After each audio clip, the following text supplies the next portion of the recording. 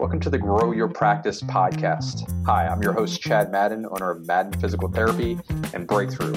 Join me each week as we dive into the best practices, systems, principles, tips, and tricks to help you grow your private practice.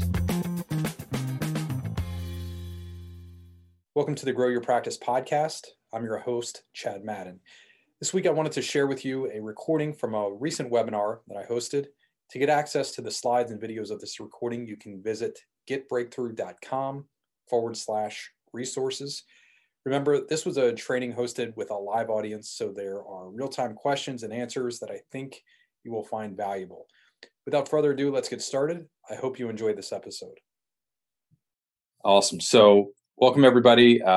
What we are going to do in this online training session is cover how to stop losing money in marketing. And I'm assuming that you're a private practice owner. And today I'm joined by an expert, Daniel Mina. Daniel is a customer success manager here at Breakthrough. He gets to work with a ton of different practices, including owners and their marketers, front desk, et cetera, and not only helps them with their marketing, but also how they ultimately convert those people responding to their ads over to paying customers, paying patients. So welcome to the training here, Daniel.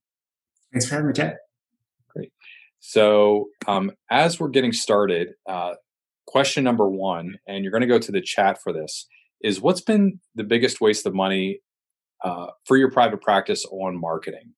So without me influencing you or biasing you in any way, you can go to the chat right now and just think through in the last couple of years, what's been the biggest waste of money? Where did you spend marketing dollars for your private practice and you just didn't get a return? So go to the chat now and type it in there. But a few years ago, the co-founder here at Breakthrough, Carl Madiola, did a huge survey of private practice owners, I think 300 plus. And we got a ton of different responses in terms of this question. And what people mentioned was everything from the sponsorship of races that was on there, billboards, radio, television, a whole bunch of different offline media, direct mail, patient newsletter, physician newsletter, et cetera, physician lunches, and then online media as well. So Google ads, YouTube ads, Facebook, Instagram, et cetera. And it took us a few months of looking at this data before we finally realized that in spite of there being 30 plus answers, that practice owners in general, when our marketing fails, we only look at media type. And so we look at wherever we're spending the money, wherever we're writing the check to, whether it is a 5K race event or for a sponsorship, or if we're buying swag, or if we're writing, giving Facebook our credit card. And then we tend to blame it on the media type. And yes, in order to get your marketing efforts right, we've covered this in trainings before, but we have to nail the market message media match. They must be in alignment. So we must be targeting the right target market. I've shared in the past, our target market here for our private practice and most of the other practices that we work with here in healthcare. It's a 45 to 64-year-old family-oriented female. That means she's likely married. She likely is taking care of her kids, her husband, and possibly even her parents. And she's also very social. So we have to nail that marketing. We then have to match our messaging, right? We have to use words that talk about her pain point, whether it's back pain or diabetes or a podiatry issue, a dental issue, whatever whatever we're trying to attract in the marketplace. We have to use messaging. We have to use language that aligns with the target market that we selected. And then finally, and lastly, we must be using media in the way that the target market is using it. So those three things, in order to get our marketing right, they have to line up. And for most, what we saw years ago when we had this survey is most owners were blaming, and it was near 100%. And like 99.9% of owners were blaming the media type. Very few were saying anything about messaging or I didn't segment my target market the right way or anything like that. So just blaming media. In our time here today, and this is the real problem of what we're going to take a look at and solve. We're going to take a look at number one way practices are losing money, wasting money on marketing. We're going to talk about how you can successfully fill up your practice, what your staff, what your team members need to know in doing that. The one word that you should never say. This is new material just a week or two ago that I kind of we stumbled upon when we were auditing some marketing calls, and what you should be saying instead. And then, like I said, we'll open this up with Daniel for Q&A here at the end. And so now we're going to get into that error that we were talking about earlier. And this is, number one way practices are wasting their marketing dollars, and most don't even realize it. And it's really leads falling through the cracks. So once we get the marketing right with that market message media match, and we're getting some sort of response, most of us have some sort of leak, a leak in the process where those potential patients are not being followed up with, and ultimately doing nothing more than maybe getting an email from us or a phone call, and that's the extent of it. So typically what happens is the front desk or the marketer, the person that is responsible for following up, they're busy. Maybe they're keeping everything in spreadsheets and it's hard for them to keep up. So it may seem like things are under control, but the follow-up is often delayed, where time is very valuable. The speed of follow-up is very valuable, or they're just missed out on, they're skipped completely. We'll talk about best practices here in a minute. And then, inefficient processes, wasting a lot of time or wasting a lot of effort sorting through spreadsheets. I know for us, even in dealing with this, myself in our practice, we had one person that was spending more than 20 hours a week just in trying to keep track of everything. So that is a lot of wasted dollars, a lot of wasted time. And what that means is those potential patients. So if you have a leaky funnel, you're wasting money ultimately, and you're getting a lower return on your marketing spend. And I know we're talking about wasting dollars here, but there's something bigger that's going on. So if we put an ad, if we take the time to put out an online ad on Facebook, Instagram, Google, or YouTube, which is where we advertise online, or we're doing something offline, like radio, television, or print, we've taken the time to nail that market message media match. Now, let's say you're the person, or let's pick on Daniel. So Daniel is our guest of honor here. Daniel responds to the ad, right? So he's here in Central Pennsylvania. He responds to the ad. And ultimately, if we don't follow up with him, what happens? Well, he's going to go elsewhere. He's going to try something else. He may go to a conservative care competitor, which is probably the best case scenario. The worst case scenario is he logs on, in our case, physical therapy, and he says, okay, I have, what's your pain point, Daniel? Shoulder pain?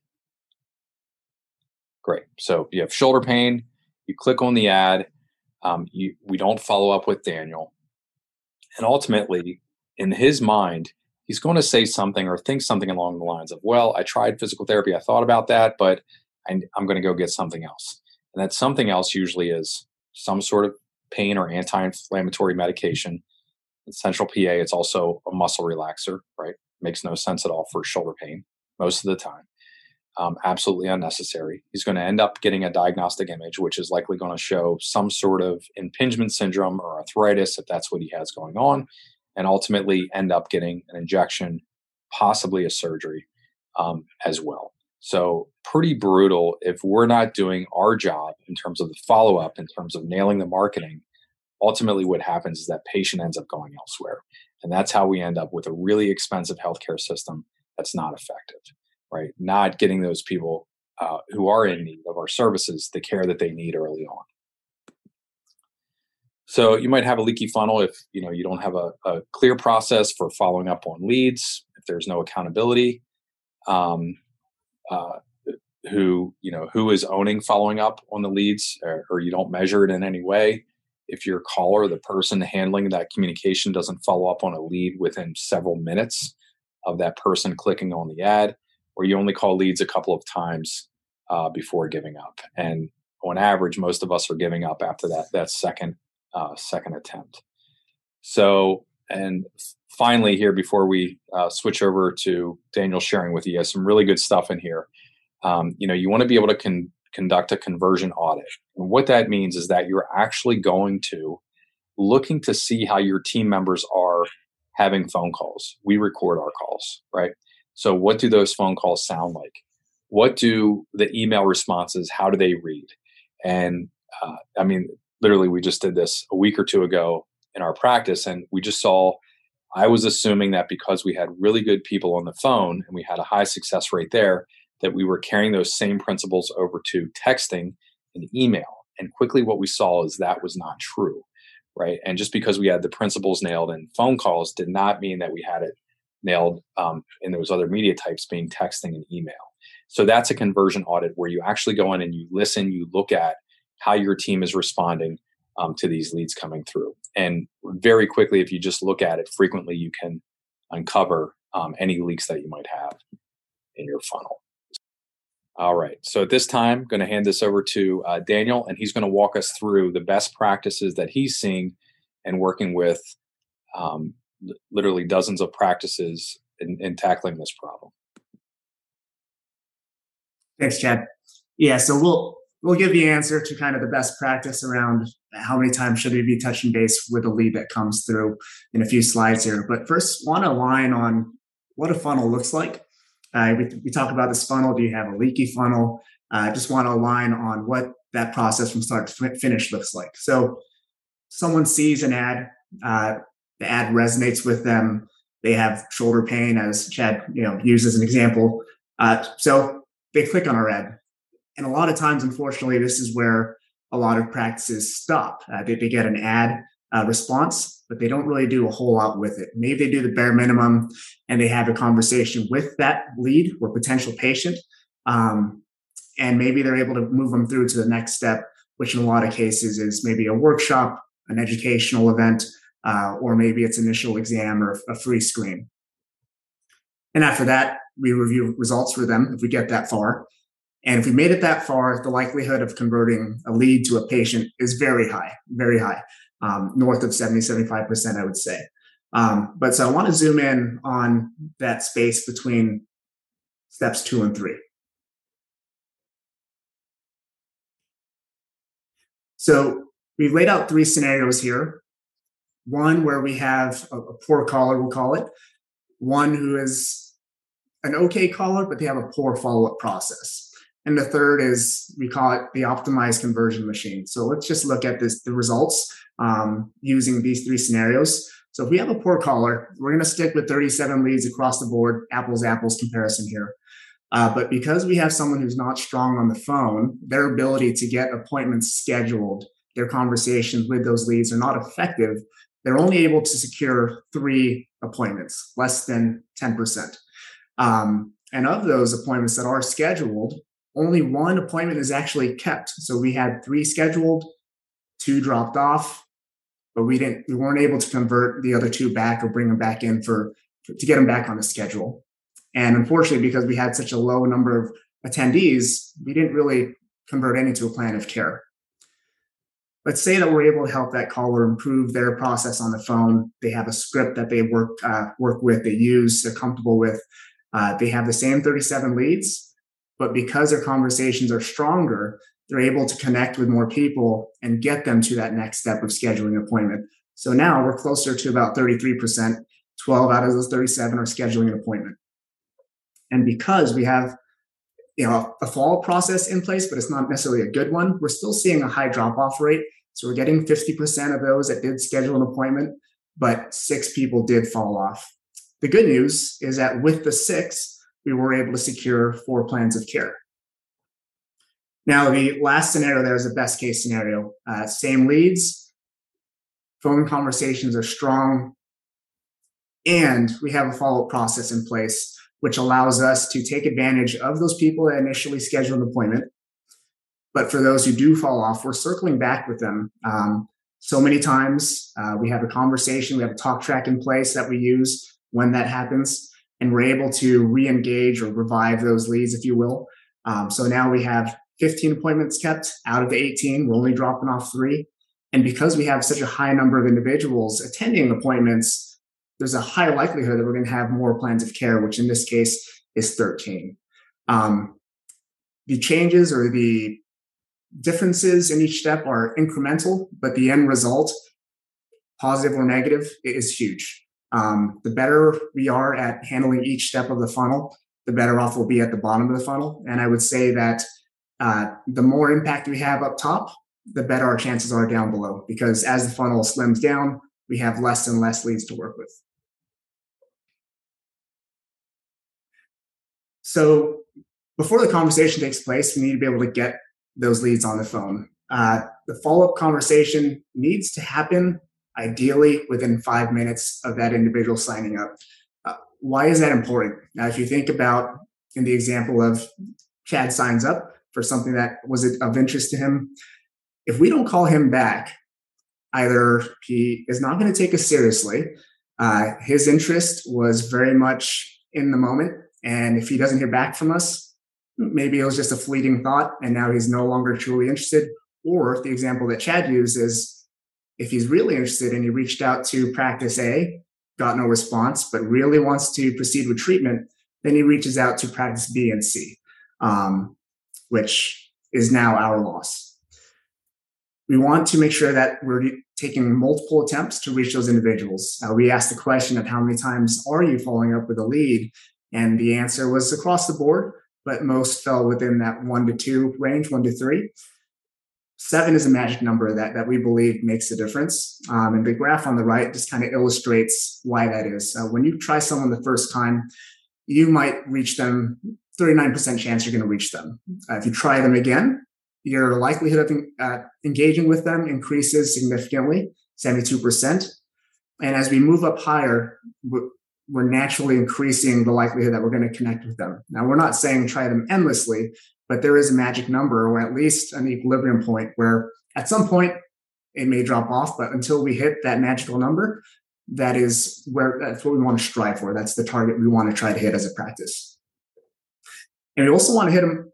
Oh, sorry, Jen. We also want to hit them hard in the first couple of days. You'll notice on that graph, the number of attempts is down below, but we also look at this in the amount of time that we're working with. We want to do it within that first 7-8 days. We want to really try to engage with them. At the 8th day, if we still haven't made contact, then maybe they've lost interest and we can try them again another time using nurture campaigns, things like that. But it is important to really hit them hard early on. And the last piece there is using multiple media types, whether it be phone, email, or text. And as Chad alluded to earlier, we want to make sure that we have a good process in place, which we'll talk about, because while we may be good on phone, just randomly using text or randomly using email will yield random results. And so quick poll here. What is the one word to never say on a follow-up call? Any guesses? Feel free to drop it in chat.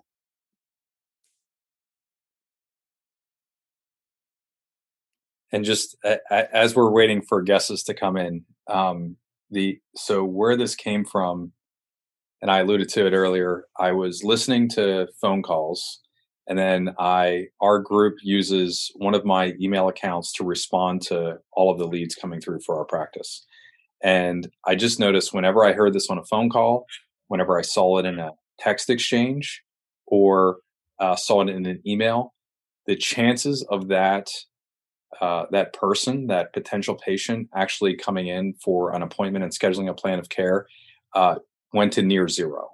And a good conversion normally would be over 50% would be ideal for us, and is across our entire company. But as soon as this word is in there, the rate goes to zero. And it doesn't matter if it's in a live conversation, if it's left in a voicemail, if it comes via way of text or comes via way of email, it instantly drops.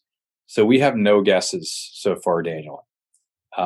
Eric says insurance. Eric, great guess. This word only has 2 letters in it. Any other guesses? No.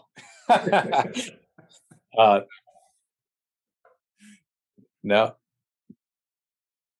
All right. So that word, um, great, Ruth. Love the guesses here. That word is if. And this, so Daniel, we're just gonna, and I'm sorry that this is gonna be completely off the cuff, but I'm hoping you're game for this. So, um, you're a family man, correct? Yeah. Right. All right. Father, husband. So let's say you're in the market for a new car, and uh, what what brand of car do you drive for your family? Toyota. Toyota, great. So you're looking for a new Toyota.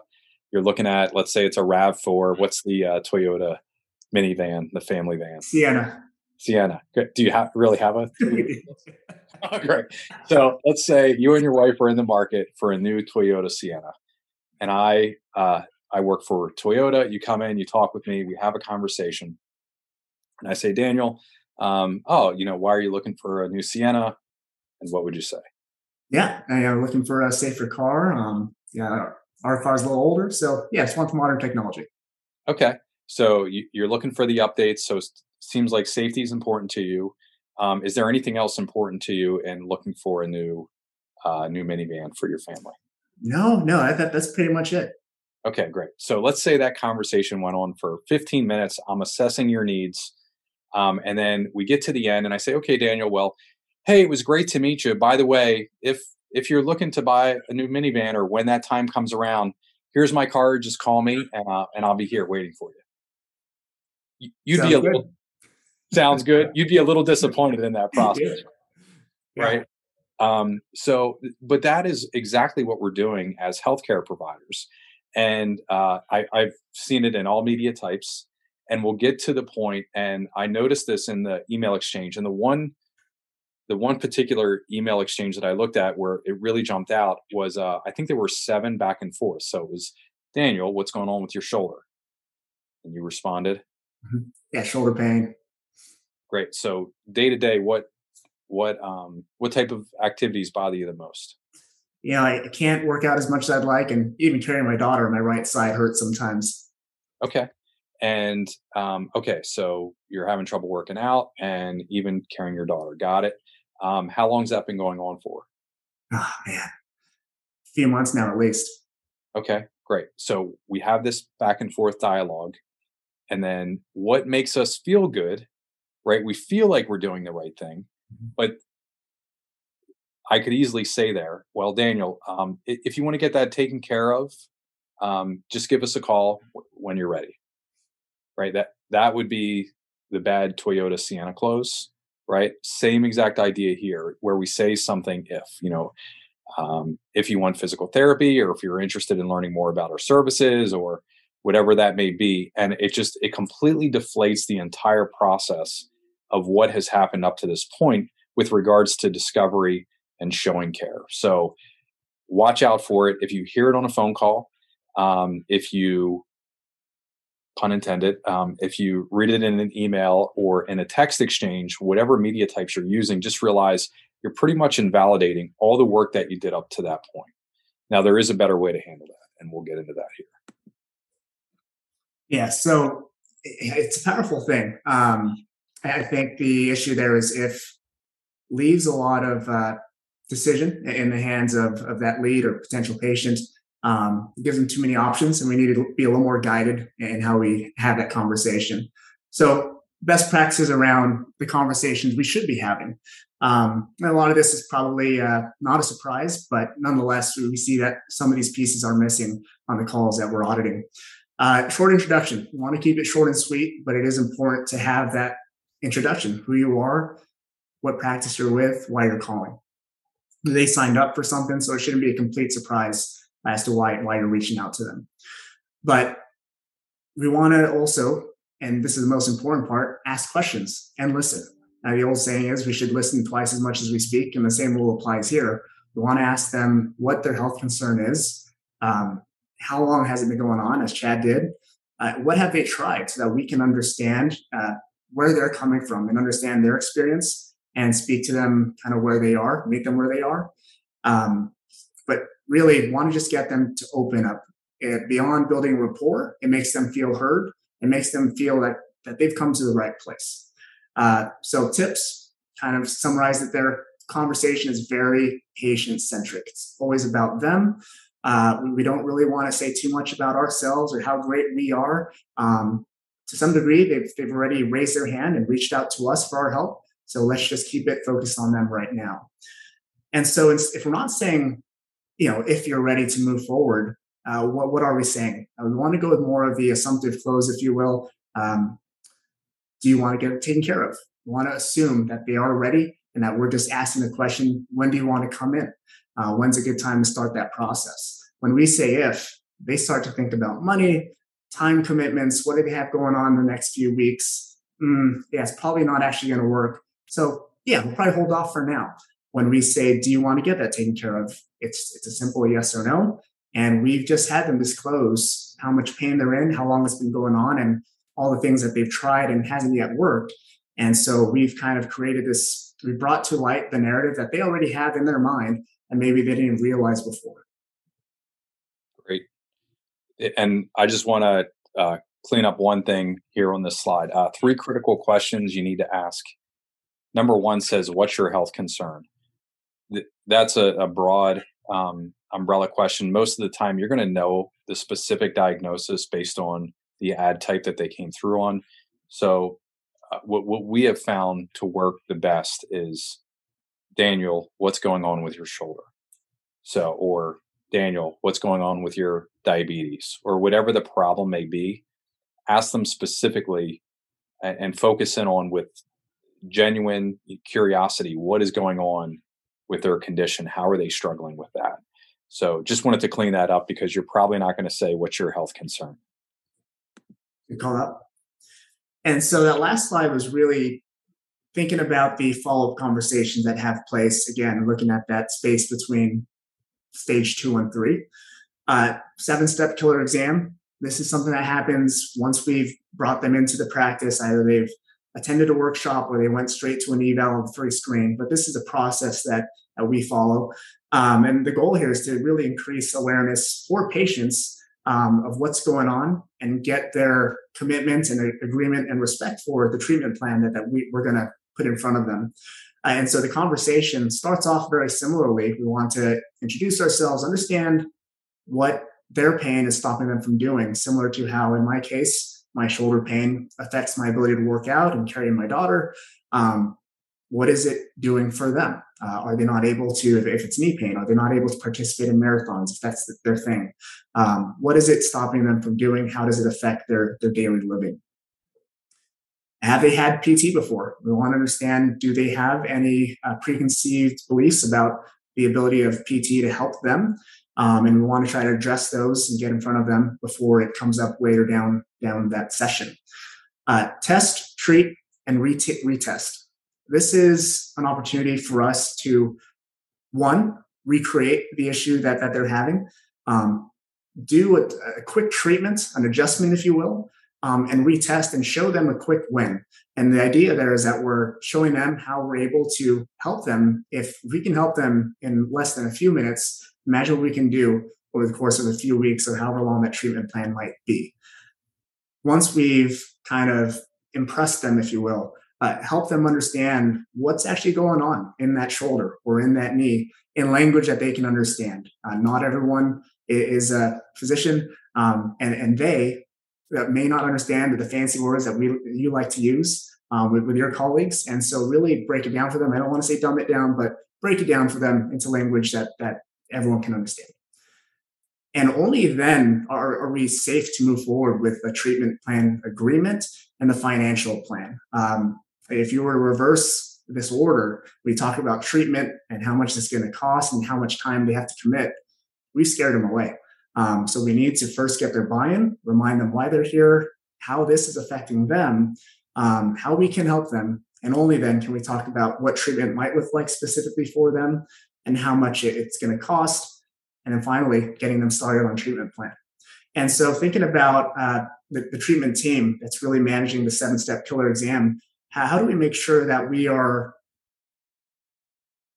taking what's working and applying that across the team? We want to first we have to start tracking who is really good at converting people from a free screen or an eval to a plan of care. Once we've identified those individuals, we want to see what they're doing. Maybe we record their exams if that's something they're open to or can do, or we just talk to them about their process. What are the questions? What's their talk track? And then how do we extrapolate those results and apply it to the rest of the team so everyone is not following that to a T. We don't want robots, but we do want them to hit the similar important parts of that conversation so they're seeing similar results. Awesome. And just practical application there for Daniel, completely agree with the recording 7-step killer exam, depending on the state that you're in and permissions that you have and what your practice act looks like, or your provincial practice act if you're in Canada. The what we have found to be effective, and personally what I've done, is I'll just go in the room and sit with the therapist. And unfortunately, it's usually when there's significant drop off. So I'll give you two ends of the extreme that have happened for us over the last 3 years. We had a therapist who 40 new patients in a row, so first appointments, whether that was a free screen discovery visit or initial evaluation, all 40 of those people scheduled a full plan of care. That's pretty good, right? We had a younger clinician start with us, entry level grad.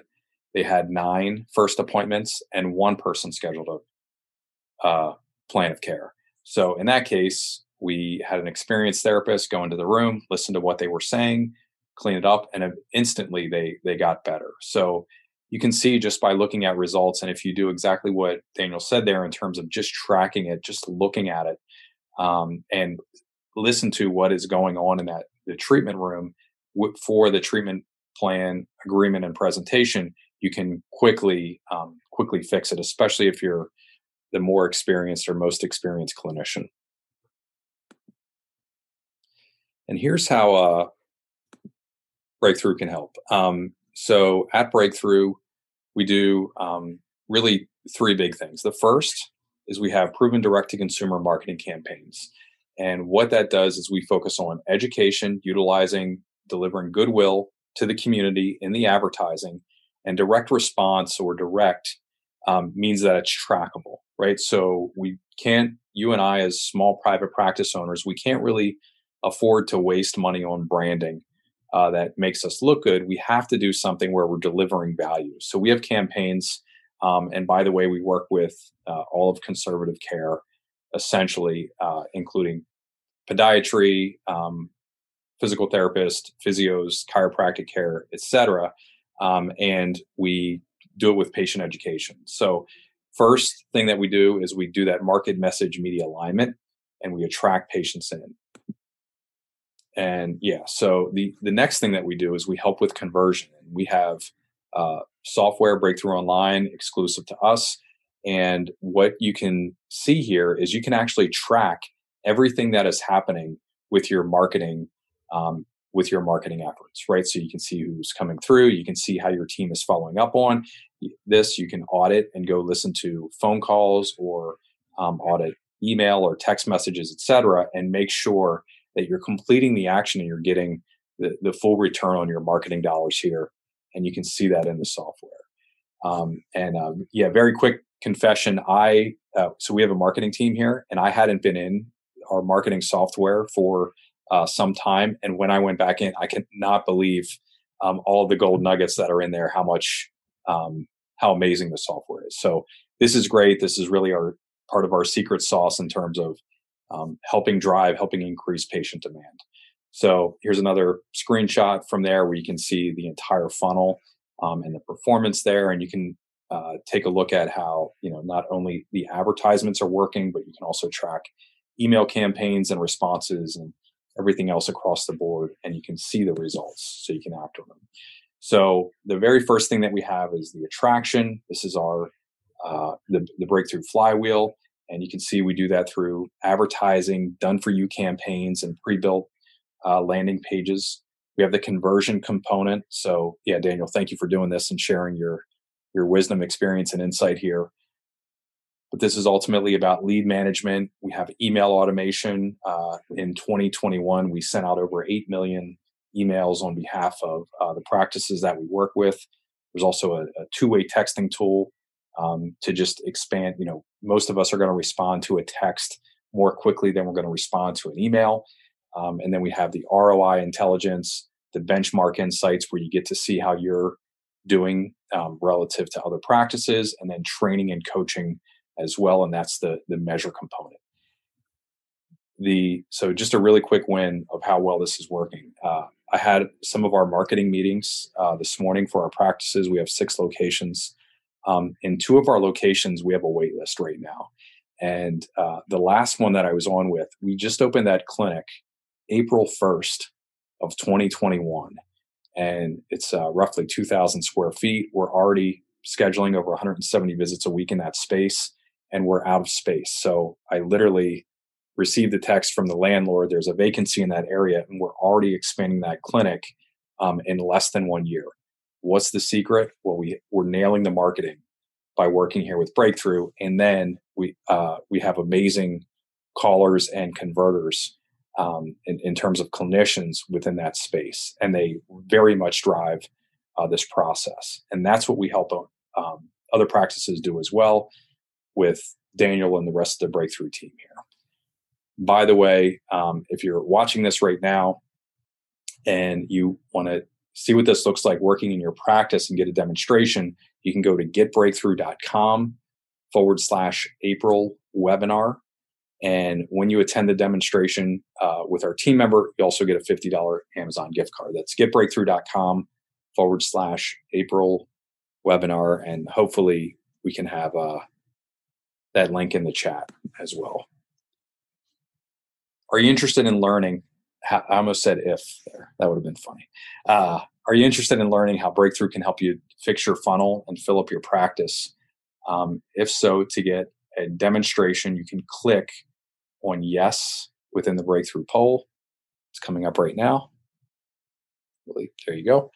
And what will happen when you click on that, when you click yes, a team member will reach out and they'll show you exactly what this can look like in your practice. Great. Thank you. Hey, podcast listeners, when we make assumptions about others, it's just not fair. In spite of that, I'm going to make an assumption about you. You have a growth mindset. You want to help more people, leave a bigger impact, build a better practice. Am I close?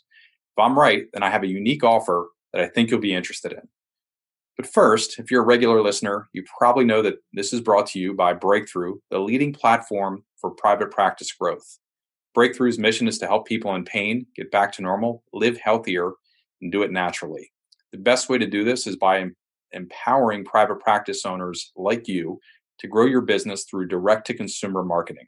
If you're a practice owner with a growth mindset, you'd benefit from a risk-free consultation with a Breakthrough growth expert. Go to getbreakthrough.com/podcast offer to take advantage of this unique opportunity. On that call, you'll learn the key principles of how practice owners are helping more people, creating a bigger impact, and building better businesses with Breakthrough systems. As an added bonus, the team at Breakthrough is giving a $50 Amazon gift card to any of the podcast listeners who attend this growth consultation. Sign up for your growth consultation and $50 gift card at getbreakthrough.com/podcast offer.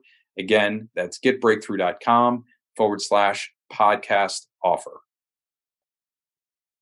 You can also go to the URL, the getbreakthrough.com/April webinar. At this time, we'll open this up for any questions that you have for Daniel. So think through, I think about 3 levels of conversion, right? The first one that we have is that the first contact with the business. So somebody clicks on and responds to an ad, just like Daniel showed in the timeline there. And they have that first point of contact. What should that sound like? How do we listen to that? What questions do you have regarding that? And then ultimately, if you're doing a workshop or a lecture or presentation, there's another conversion point. And then what happens when they schedule that first appointment and they're in the room with the clinician? That 7-step killer exam that Daniel went through there as well. What questions do you have? You can type that in the Q&A. and we'll open it up right now for your questions. Hey, Chad. We have one question from Eric that he dropped in the chat. Yeah. Eric asked, do you have long-term corrective treatment plans with do you do long-term corrective treatment plans with patients? What if the patient only wants short-term care, like 1 or 2 visits, versus corrective care that might be 10 to 20 visits or more? So there was a key term in there that Daniel used, which is assumptive close. And any process that we're sharing with you, really the qualification for a process is it needs to work 80% of the time. So could there be outliers where we present a 12 visit treatment plan and the person says, well, I can only afford to, for time or money resource purposes, I can only afford to come once a week or once every other week? Absolutely. We're working with a person. We'll make the recommendation. Here's what this is the problem that we see, right? We literally walk through that 7-step killer exam, create tremendous awareness about how it's affecting them in their life. Here's what successful treatment looks like. We present that to the patient. Do patients ever say, can I do once a week? I can't do 3 times a week because of work or whatever? Absolutely, that happens. The vast majority of the time, 80% plus, they're going to the exact recommendation of the therapist. So this is maybe potentially controversial, shouldn't really be. We have had therapists, and just to give you an idea, right now we have 45 clinicians. So I get to look at a lot of data, not only for us, but also the 200 plus practices that we work with via Breakthrough. And what we'll see is once in a while we'll have typically an inexperienced clinician who just has tremendous plan of care drop off. There's usually something in that first appointment that clinician is saying where they back off in terms of confidence if they're getting a lot of 1, 2, 3, 4 plan of care treatments. Again, we see that. It's not that they don't happen. I mean, the perfect example would be our vestibular patients or BPPV patients come in. Sometimes you go through, you do the Epley maneuver or whatever the cannula 3 positioning maneuver is. They're better in, by the second or third visit, and they've reached their goals and they've graduated, right? That is fantastic, but that's not every patient. And if you're seeing that happen all the time, there's usually something that you can look at within that exam and just see if there's back off for that clinician. Great, thank you. We have another question here from Mary. She's saying, our front desk staff feels like 1, they're being asked to sell, and 2, they're uncomfortable asking too many questions themselves. Do you have any suggestions? Do you want to go first, Daniel? I can certainly back you up here. Yeah, happy to take it, and feel free to add on. When I work with practices, I think the issue is that they feel like, one, sales has a stigma. They don't want to be seen as salespeople. But what I always say is that we're not selling anybody anything. We are responding to their interest in seeking treatment, and we're following up with something that they asked for. If we don't follow up with them, we're doing ourselves and more so them a disservice. And as far as being uncomfortable with asking too many questions, I see that a lot with lead converters, more so newer staff that maybe aren't as comfortable being on the phone. And what can really help with that is having a talk track, having a script in place that they practice, they use, and that they rely on, and not verbatim, but it just helps to guide the conversation, making sure that they're hitting the marks as far as what's important in those conversion calls. But the biggest thing, again, is we're not selling. Every great salesperson will probably say that they're not good because they're good at selling. They're good at building relationships, and they're servicing people, they're helping people, and that's why they're good. They yield good results, but it's not because they're good at sales. So, Chad, I'm sure you can clean that up for me, but it's kind of where my head goes. Great. So before you said that, Daniel, I wrote down so when most people are saying they don't like sales, what they're really saying is, I don't like convincing other people to do things that I don't believe in. That's really, if you dig down enough, that's what I hear. The sales, if you go back to, it's either Latin or some derivative of Latin root, it literally means to serve. And I heard you say service, right? Or serve others, Daniel. So that is spot on. It starts in the hiring process. As we're hiring, and in our case, we're physical therapists, but if I was a chiropractor or a dentist or a podiatrist, I'd be doing the same exact thing. I ask, have you ever had physical therapy before? And that I want to know, do they have an affinity?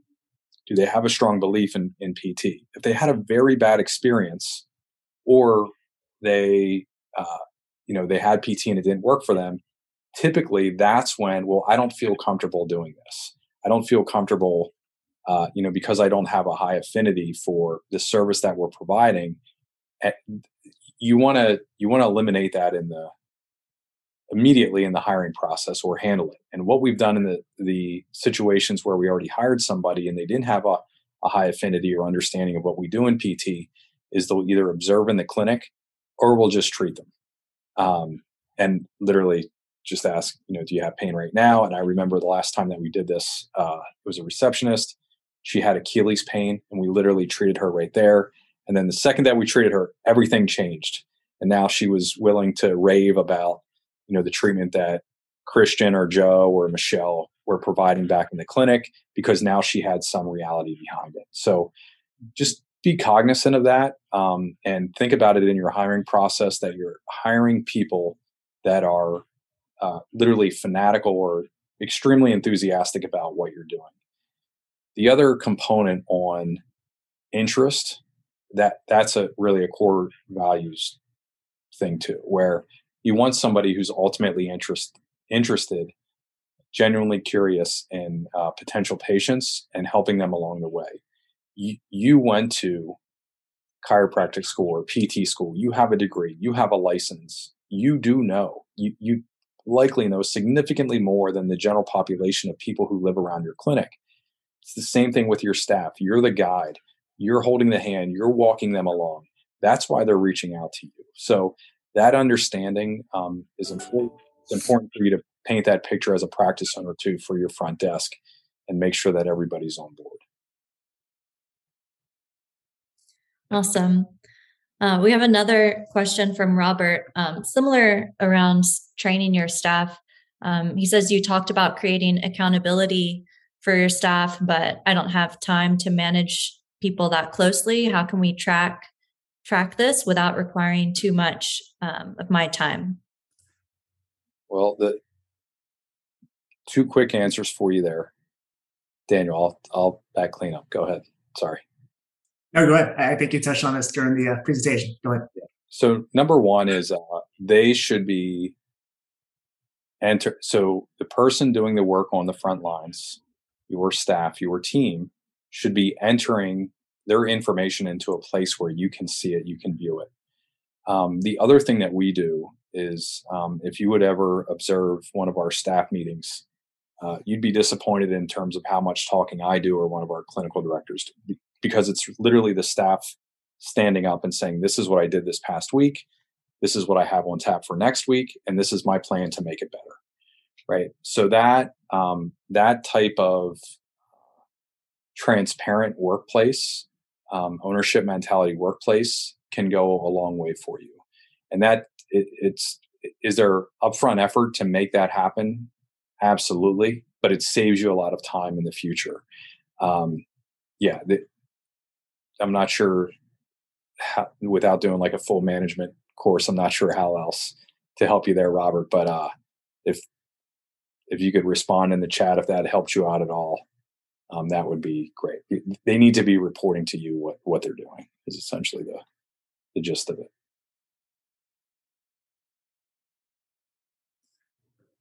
Great. I think we have time for just one more question.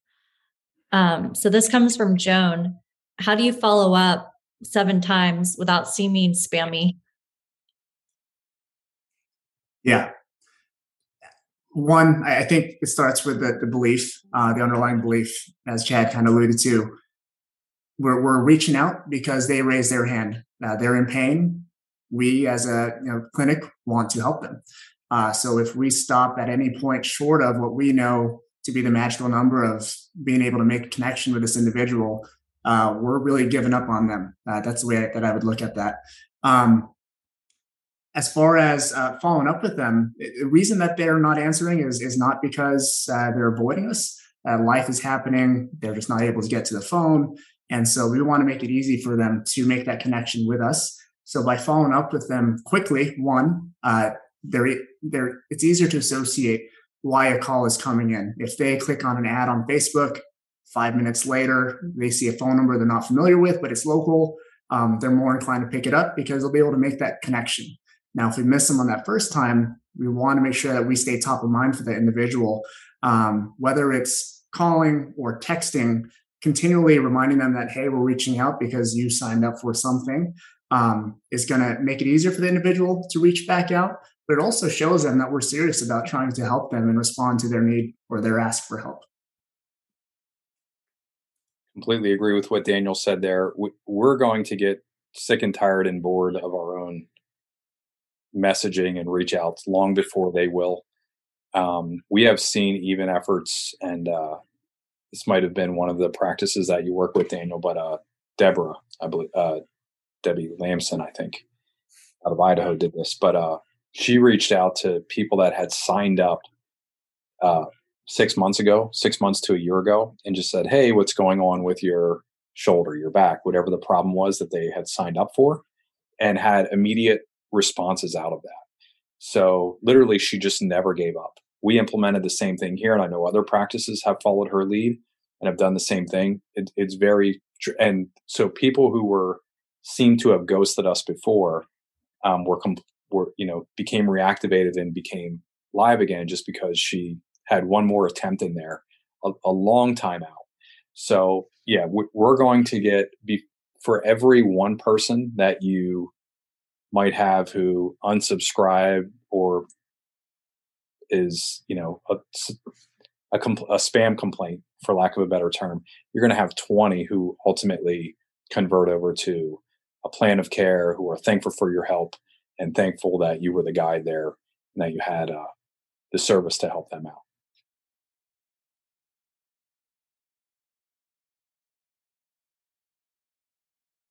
Awesome. Thank you, Chad. Thanks, Daniel, for all the great information. And thank you, everyone, for attending this webinar. Yeah. How about some love for Daniel and Daniel Mina in the chat, and then also Andrea for putting these online trainings on for you. Remember to visit getbreakthrough.com to access our free resource library designed specifically for private practice growth. While you're there, make sure you register for a complimentary growth assessment to learn about potential opportunities for growth in your local market. Again, thank you for tuning into the Grow Your Practice podcast and supporting our mission to help people in pain get back to normal naturally.